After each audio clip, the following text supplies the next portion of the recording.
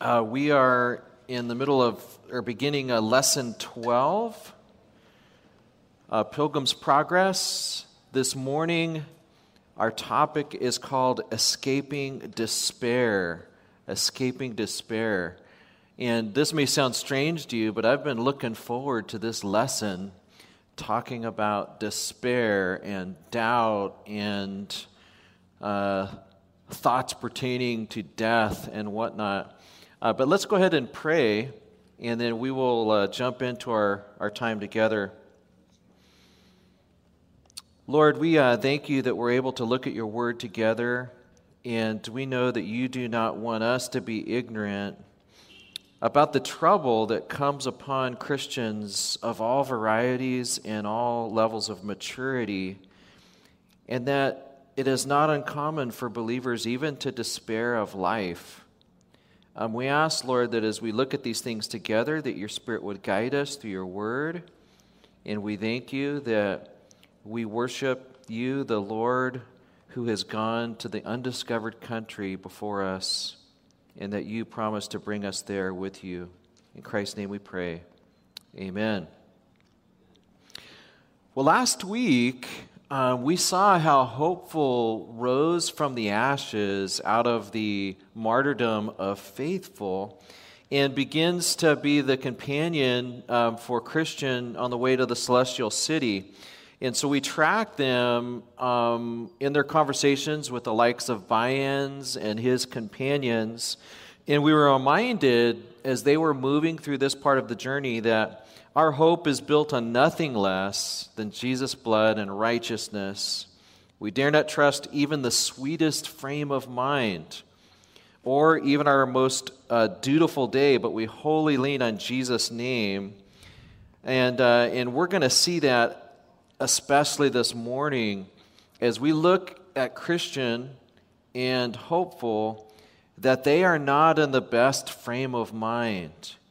And by virtue of them putting hope, actually vain confidence in their own progress, they find themselves in a place called Doubting Castle.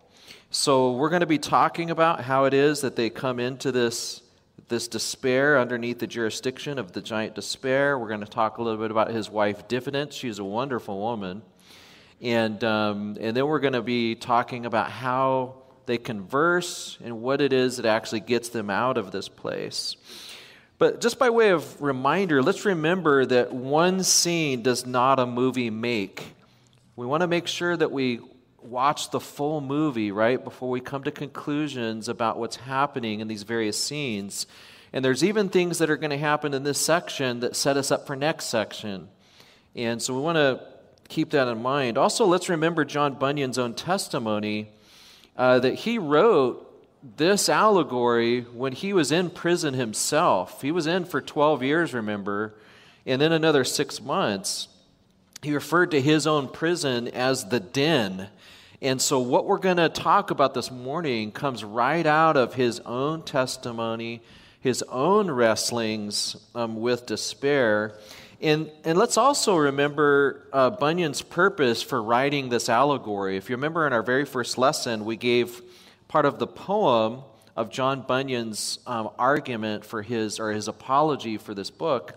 And he says, "Art thou forgetful? Wouldst thou remember from New Year's Day to the last of December? Then read my fancies, and they will stick like burrs, and may be to the helpless comforters." And so he wants this message to be a comfort to the helpless. And the images that are being used in this allegory are meant to stick in our minds like burrs to remind us when we go through our own doubts and despair that they will draw us to Christ. And so let's remember these things as we look through this allegory. By the way, as we study allegory, we've mentioned this in the past, but I want to remind us that allegory is different from a parable. Parables, normally there's just one big message. You're not supposed to try to assign meaning to every single character and every single, part of the play, so to speak. There's one big message. But an allegory really everything is pointing to something. And we're going to see that today, that every character, the place where Bunyan's characters are, and the bones that they're looking at, and the key, these are all pointing to realities for the Christian. So let's talk about their capture by giant despair. This is on page 2. This morning, I'm going to be moving through the story pretty quickly and then try to get to our lessons on the back end. So I'm going to move through the story and then we'll hit some lessons. So our travelers, they use, quote, all the skill they had to get back to the stile, that little animal gate, to get back to the way, but they just couldn't do it. They did not have the strength. They fall asleep. Giant despair captures them because they're on his grounds and his jurisdiction. He is stronger than they are. After all, he is a giant. The fact that he's a giant is meant to point to the fact that he's stronger than Christian and hopeful. And Christian is actually filled with double sorrow because he realizes it's his own counsel that led to their incarceration. And so now they're in the den, so to speak, of giant despair. Section 94, they're doomed by diffidence. Diffidence is despair's wife. Diffidence means, we don't use this term much today, but it means distrust or lack of faith. And so it would symbolize the lack of faith that Christian particularly is having now, and hopeful to some extent as well. That they've lost sight of their faithfulness, the faithfulness of Christ, and they're losing trust in their Savior, and so diffidence is giving her husband bits of counsel, and you'll notice he always does exactly what she says. Despair obeys diffidence, and so here's the first 2 bits of counsel she gives to her husband. Number 1, beat them without mercy. And that's exactly what despair does. He goes out and he gets a crabtree cudgel and he lets them have it both verbally and physically. So despair hits them emotionally, but it also hits us physically. The body will cry out when the soul is in despair. And that is very purposeful in the allegory here. Secondly, the second piece of counsel is counsel them to make a way with themselves. Despair obeys and suggests that they end their lives with a knife, a noose, or poison. He actually suggests ways that they can do it. But then after this suggestion, he falls into a fit, almost like a seizure, because a little bit of sunshine starts to come out, and he loses the ability to use his right arm, and he withdraws. And so it's interesting that while they're in the dungeon, Christian and hopeful at times, there'll be little rays of hope or sunshine that causes despair to depart for a little while, but then he comes right back with a vengeance. So at this point, the prisoners actually begin to entertain the counsel that despair had given them. And notice what it says at the bottom of page 2 of your notes. This is right out of Bunyan. Brother, said Christian, what shall we do? The life we now live, that sounds like the beginning of Galatians 2:20. The life that I live in the flesh is I live now through Jesus Christ by faith. But he says, now the life that we now live is miserable. For my part, I know not whether it is best to live thus or to die out of hand. My soul chooses strangling rather than life, and the grave is more easy for me than this dungeon. Shall we be ruled by the giant? Notice that this is a Christian that is saying these things.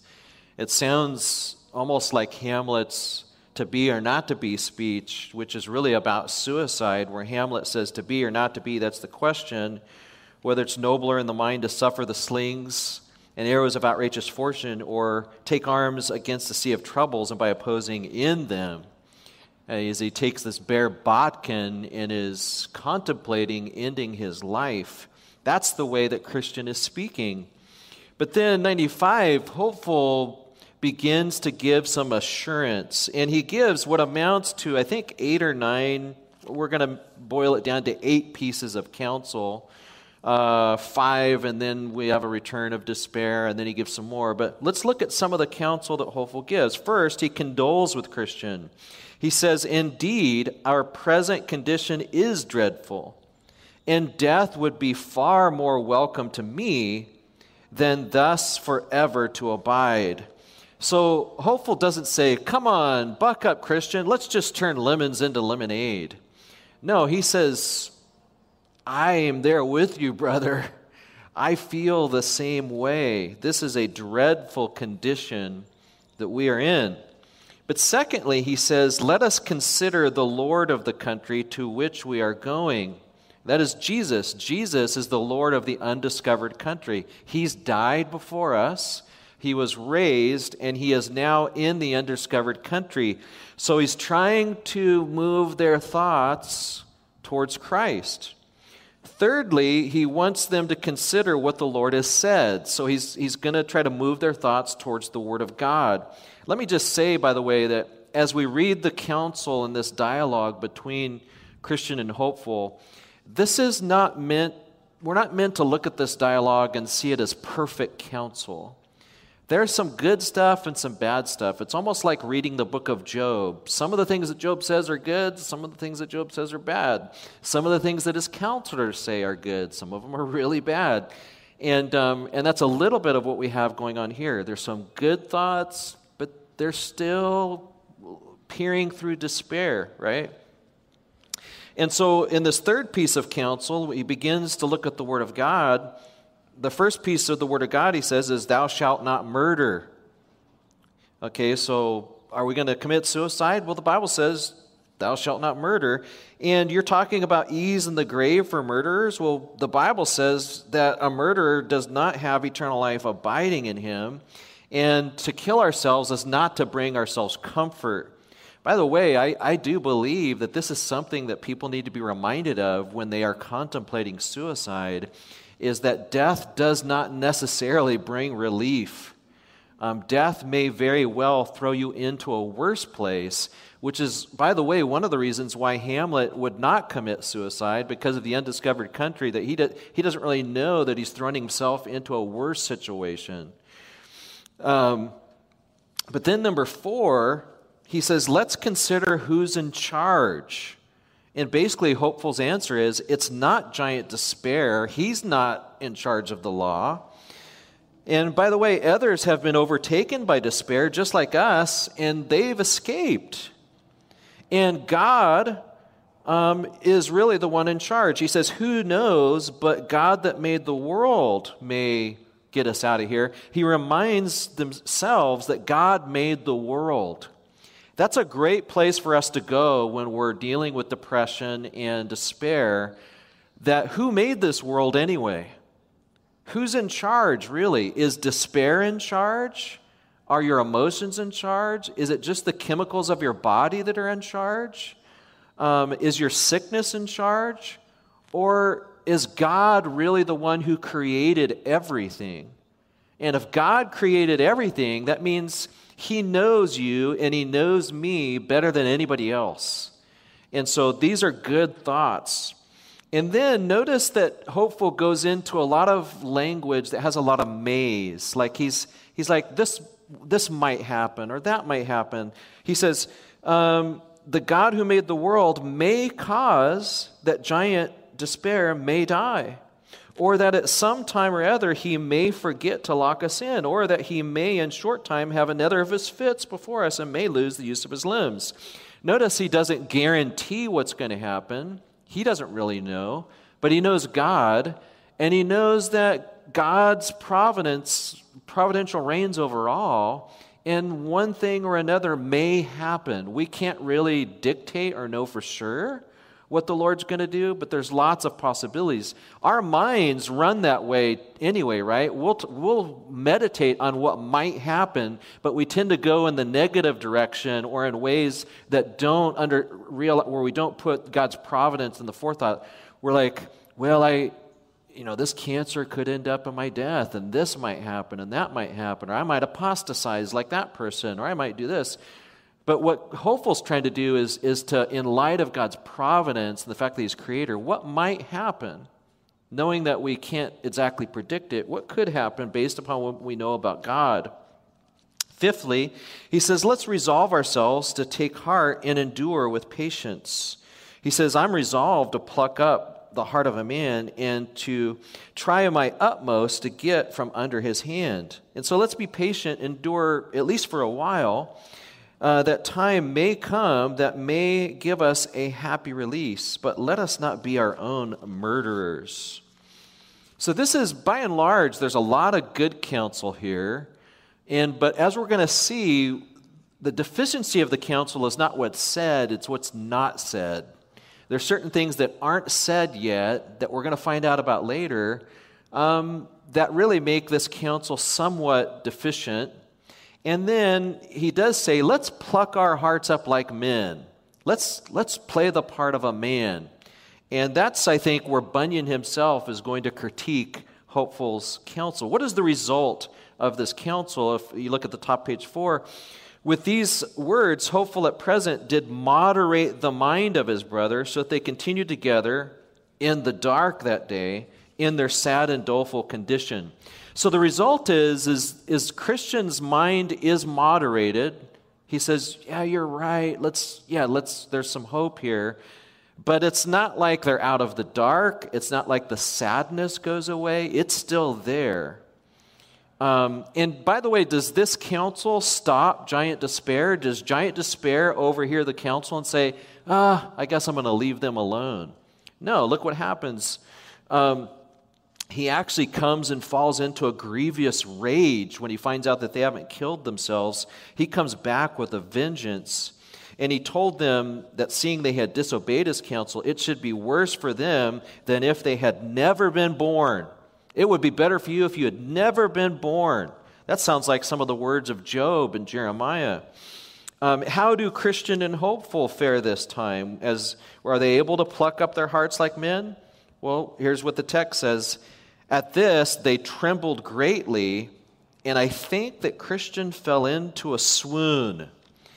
Now, when you hear that phrase, fell into a swoon, that word is chosen purposely by Bunyan. They had just said, we're going to be men, and now he swoons, which at this time would have the kind of like the sound of what a woman might do, but not a man in Bunyan's time.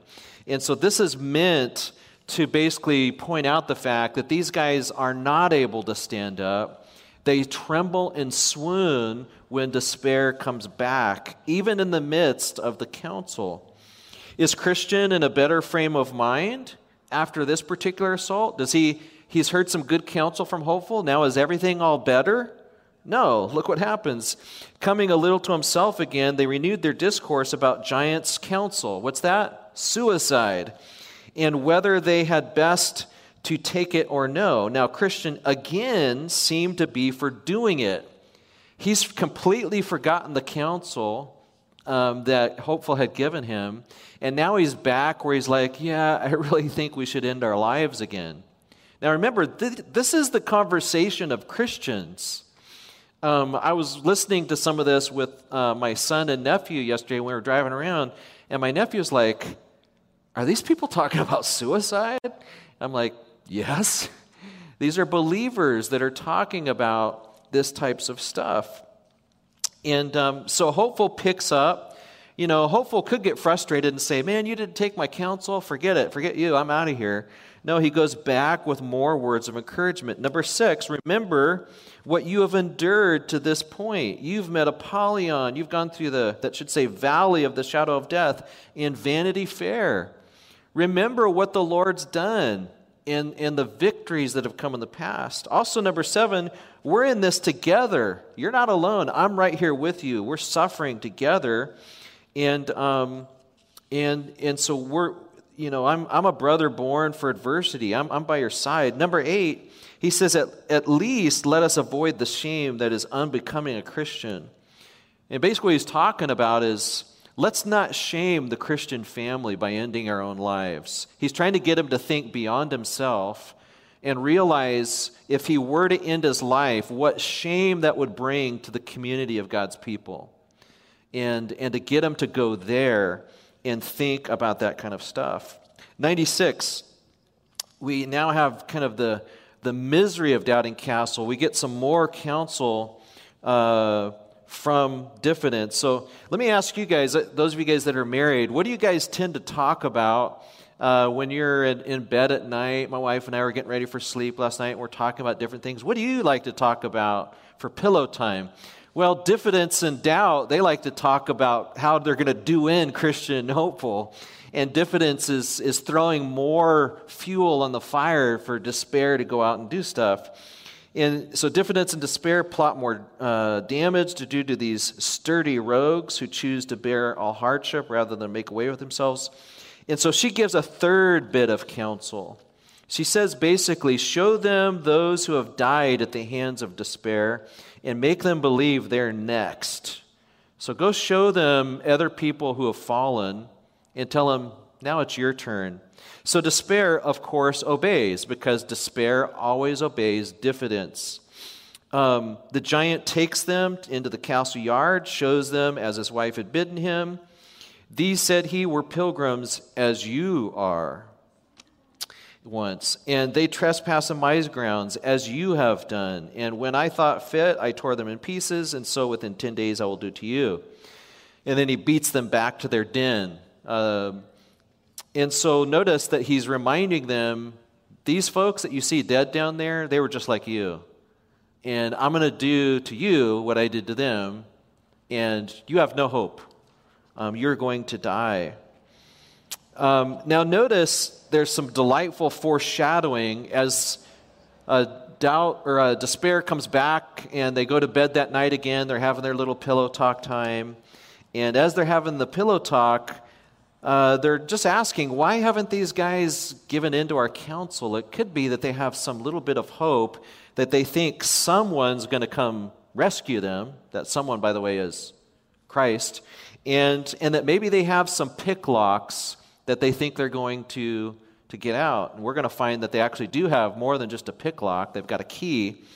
And so they resolve that in the morning they're going to, despair's going to search them.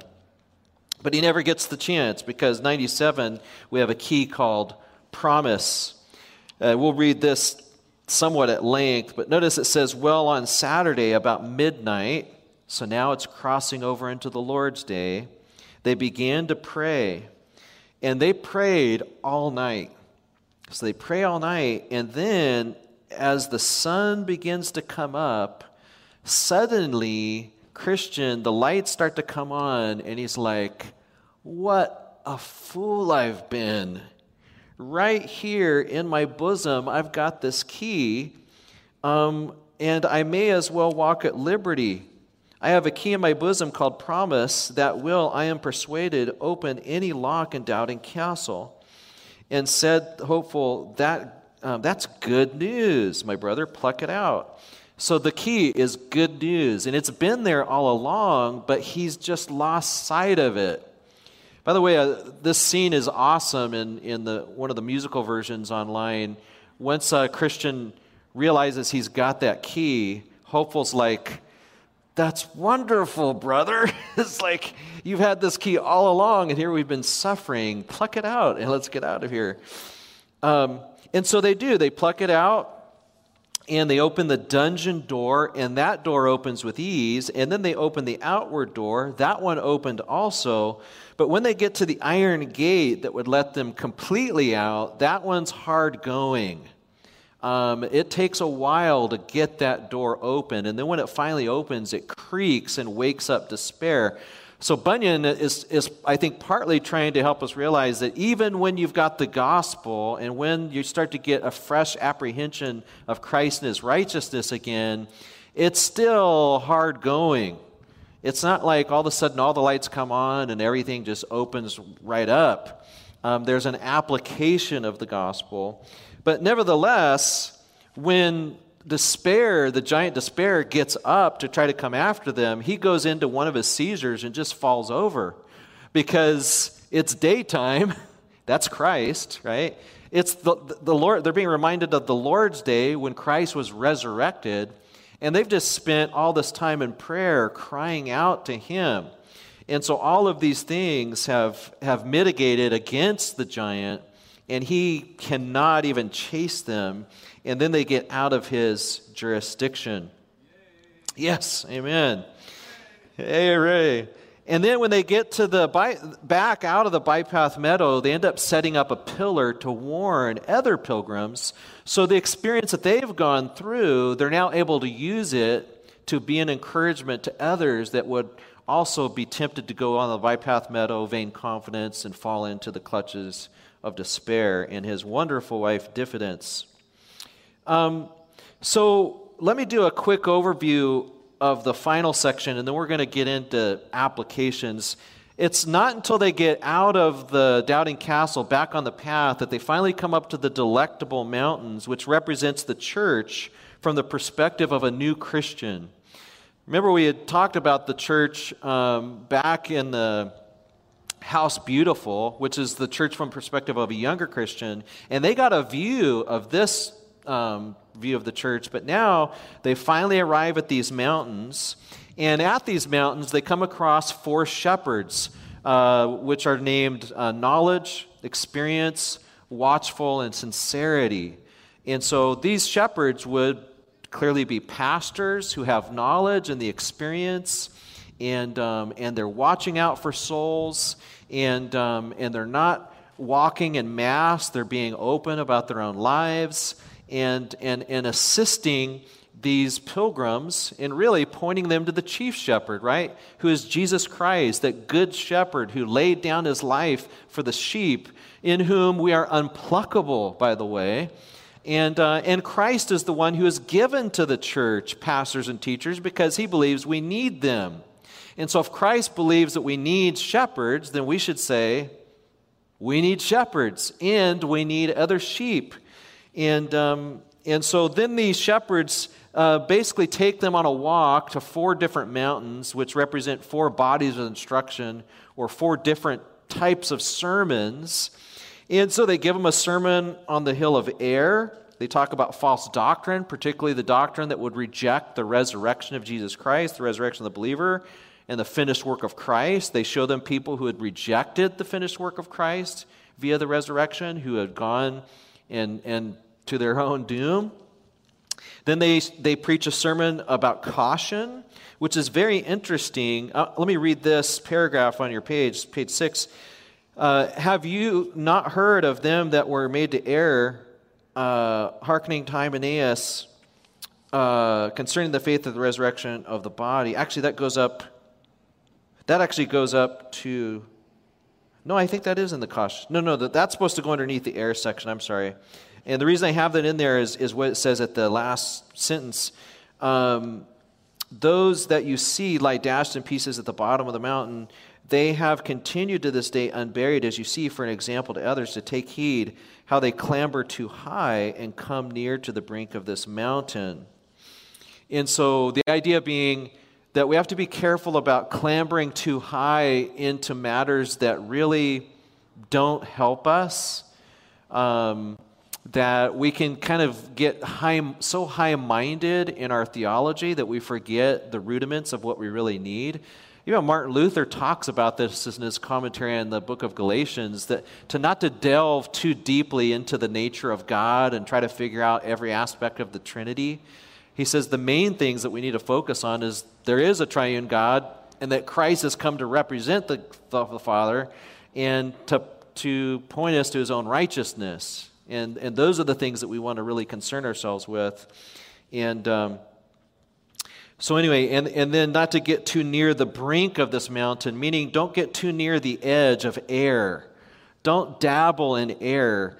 I don't know about you, but I'm not prone, like when Sometimes I have to study false doctrine and error in order to figure out a few things, but I'd much rather focus in on the truth. And when I am reading about error, I always try to read it from the perspective of someone I trust. I don't go pick up the books of heretics and fill my mind with their teaching. And I have seen people do this, and it causes them distress, because they'll go out and read every heretic on the planet to try to form an answer, and then they find themselves struggling in their own doubts and becoming more hopeless. And I would just encourage you, brothers and sisters, not to do that. Don't just go out and try to find every heretic on the planet, but stay in the truth. And when you are reading about error, try to read it from the perspective of people who can instruct you in the truth. There is a danger of getting too near the edge of error and then slipping over into it yourself. I think is part of what Bunyan's point is here. But as far as the caution, mountain caution, Christian and hopeful, they actually get a view of the castle yard from this perspective now. Remember, despair showed them the bones, but what the pastors showed them is that there's actually people who have been captured by despair because they went over the same style, bypassed meadow, went in vain confidence, got captured in his jurisdiction. They were in the castle for a while, and then despair put out their eyes, and now they're wandering around the tombs with no way to get out. And Christian and hopeful, they look at each other and they begin to weep as this is shown to them. Because what is occurring to them is we did exactly that same thing. And yet in God's grace, somehow we got out. And so it's a warning to the sheep that on the one hand, the Lord has given us the key of promise, and so he helps us get out of those situations. And yet we dare not boast that simply because we've been given the gift of the gospel, that we can look back at those who have had their eyes put out and boast over them. It should actually cause us to fear that could have been me. I could have been just like those people who had their eyes put out are now wandering amongst the tombs. Then they're taught, shown the bypath to hell, which is a freaky scene that again is a reminder of that people can go on the look like they're on pilgrimage and actually take a byway to hell. Again, if you think of this in the context of the book of Hebrews, to the sheep, it's going to warn them and keep them on the path. And to the people that are not Christ's sheep, these are people that it actually will move them out of the church and purify the church. And then finally they come to a hill called Clear, where they're still overtaken by the view of hell, and they give them a glass to look off in the distance and be able to see the celestial city and be able to see heaven. But their hands are shaking so much they can barely get a view of it. And so, but they get some view of heaven in Christ, and which gives them hope. So those are the four bodies of instruction and sermons that are given by the shepherds who are under shepherds under the chief shepherd Christ, who has given up his life for the sheep. Let's talk now about some lessons in the last few minutes we have, last 15 minutes. Lesson number one, I think that we can get from this section is Christian and hopeful. They used all the skill they had, but were no match for the giant despair. We are no match for the devil just by using our own skill and by thinking that we can just pluck up our hearts, read a few books, and somehow we're going to be able to beat him on our own. In fact, Christian was filled with double sorrow because of thoughts about his sins that caused their captivity. Christians do get overtaken by despair. And their past sins and the effects of the sins of others can be a catalyst for despair. Christian is captured by the thoughts of his culpability, but remember that hopeful is dealing with the consequences of having trusted Christian, the leader of the duo.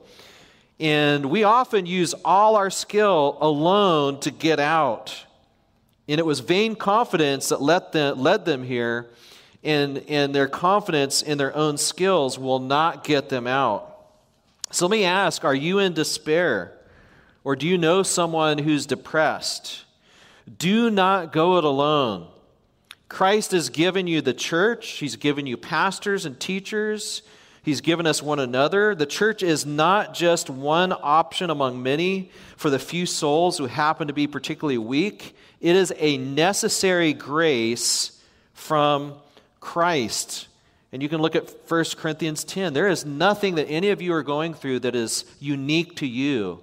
But these are all the trials and temptations that all of us go through.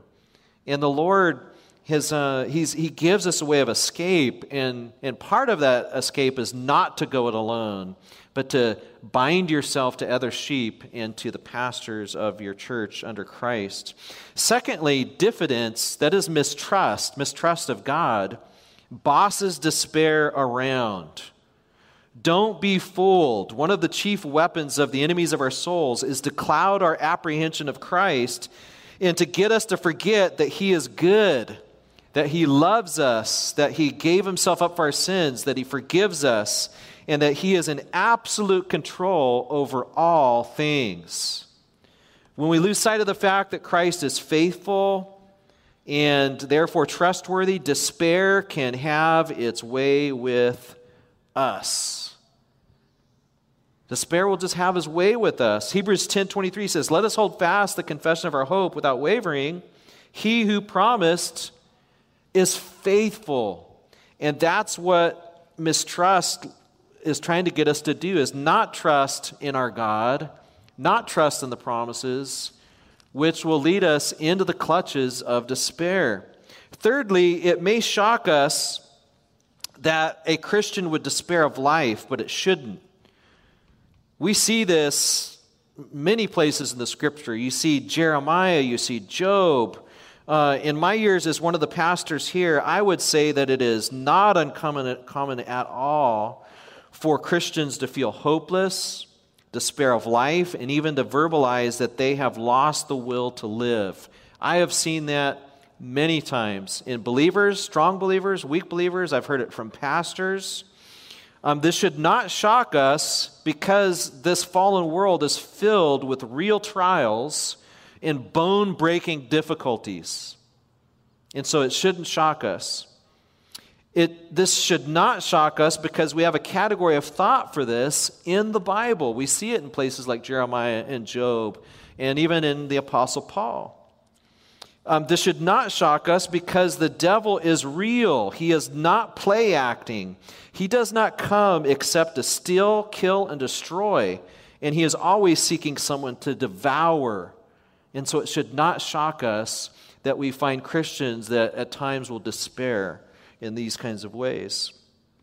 Fourthly, Hopeful's counsel, while it isn't perfect, he tries to point Christian to Christ and His Word, and the Lord takes Hopeful's loaves and fishes to help moderate the mind of his brother. So he doesn't give perfect counsel, but he is pointing him generally in the right direction. And the Lord will take even our imperfect counsel to be a blessing to other brothers and sisters. Remember that Hopeful condoles with Christian. He's like, I feel the same way. He points him to Christ. He points him to the Word. He reminds him that despair is not sovereign. It's God who's made the world. He encourages him to be patient and to trust in God's providence. And remember that Hopeful uses a lot of may language. He doesn't speak in absolute terms about future things that he can't really rightfully predict. He doesn't go beyond what the Bible affirms about our knowledge of the future. Let me use an illustration here from Matthew 12:22. It says, "Then a demon-possessed man who was blind and mute was brought to Jesus, and he healed the man so that he could speak and see." Let me ask a question. How did Matthew know this blind, mute man was demon-possessed? How did he know that he was demon-possessed? Jesus had healed a man that had a withered hand earlier in the chapter. He wasn't demon-possessed. How did Matthew know this guy was demon-possessed? The only way he knew is because Jesus cast out a demon. We don't have the ability, the disciples didn't have the ability to dissect what the problems were. They just watched what Jesus did. And we need to be careful as we come alongside one another as counselors and disciples. We don't have to know, and most of the time we don't know all the ins and outs of the problem. We don't know to what extent this person that you're talking to is being accosted by demons, to what extent there's stuff in their past. Is there sin they're hiding? Are they just dealing with some kind of bodily issues? We don't know, and we don't always have to know. What we can do is bring them Christ, who does know them better than anybody else. And it's appropriate for us to use may language. We know who God is. He's trustworthy. We know who we are. And maybe this will happen and maybe that will happen. But let's keep our eyes on Christ. And let's remember He made the world and He's in charge. Despair is not the king. Number 5, for all of Hopeful's counsel and efforts, it didn't work. He did a lot of right things, but guess what? It didn't work. Be careful about looking for immediate results or placing your hope in unbiblical expectations. Christian discipleship and counseling is not a quick fix. His first counseling appointment, so to speak, failed miserably. Giant despair returned with a vengeance. Christian and hopeful are not able to pluck up the heart of a man. Christian does not come to a better frame of mind and goes back to the counsel of despair, thinking about suicide again. That doesn't mean we give up biblical counsel. Number 6, hopeful doesn't give up because it didn't work. He reminds Christian of past victories. He reminds him that they're in it together. He attempts to get him to look beyond himself, to not shame our Lord nor the family of God. Let me ask, how do you feel when you hear of a Christian who has committed suicide? You've been trying to work or counsel and you hear of someone who commits suicide. I want to share with you, I'm going to read this word by word because I've thought a lot about this issue. And let me share with you my thoughts. It is not uncommon to quickly see in the blogosphere attacks on the church, on how the church is failing and medieval in its approach to mental health issues. The shame language comes pouring forth. And to be honest, as a pastor, I drink it in. Yes, you're right. It's all our fault. We're just not understanding enough. We didn't get them the help they needed. We were so foolish to think that there are hopeful answers in the Word of God, the gospel, and in His church. This is the message that is being broadcast with the recent death of a pastor here in Riverside. Some writers and speakers seem to know absolutely that the church was to blame for simplistically thinking that this man could be fixed with a little bit of Jesus and a couple Bible verses. What I didn't hear emphasized was that this pastor was himself on the cutting edge of the mental health awareness movement, and that he, in fact, believed that medication was an option for some and was taking medication himself. I know very little about what was really going on with this pastor. What I do know is that Christ knows more than I do, and He has stooped pretty low to communicate to us as children things that are way beyond us. And He has diagnosed for us what our main problems are and what the main solution is. Those are some of my thoughts on issues like this. We have to be careful thinking that we know immediately what the problem is. And I think we have to be careful about assuming the worst about a particular situation. But we also have to be careful about, it seems like the church is always left holding the bag after something goes wrong. And the shame language comes out. And I just want to warn us to be careful about that and be careful about believing that right out the gate, especially when not all the data is in. What I do know is Galatians 1:3 says this, grace to you, that means that has to do with forgiveness of sins, and peace, that's relief from conscience, from God the Father and our Lord Jesus Christ, who gave Himself for our sins. That's what Jesus says. That's what Paul says is the main issue. Gave Himself our sins, that He might deliver us from this present evil age. No one's denying that we live in an evil age. But He came to deliver us from this evil age according to the will of God the Father. to whom be glory forever and ever. I marvel that you're turning away so soon from him who called you in grace of Christ to a different gospel. We want to be careful about moving away from the solution, the key of promise that is laid out for us in the Scriptures. We're pretty much out of time, but let me just quickly mention the other points of application for your own encouragement you can read on your own. Despair doesn't leave just because hopeful is giving biblical counsel. He redoubles his efforts. And so what do they do in light of that? You can see Christian realizes that he has the key of promise all along, which really is the hope of eternal life and the righteousness of Christ that's been imputed to us. And so you can read that section. I'd encourage you to take a look at this long quote that I have from Luther, and then a longer quote from Spurgeon. And let me just end with this. Who has delivered us? Who is delivering us? And who will deliver us from despair and death? Let me read 2 Corinthians, and we'll pray.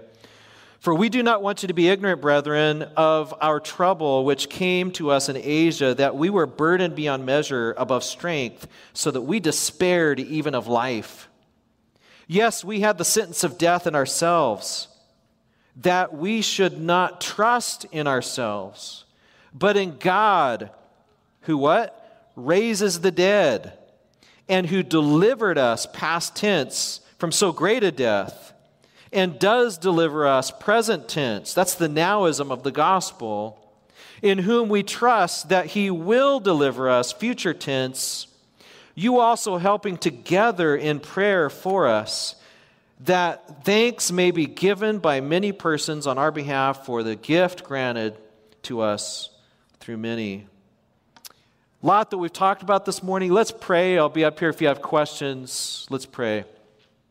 Lord, we thank you that we have such hope and realism in the Bible, and we thank you that John Bunyan has laid out this hope and realism for us in his allegory, that yes, Christians do struggle with depression and despair, that Christians, it is not uncommon for Christians to think of how their lives would be better if they could just die.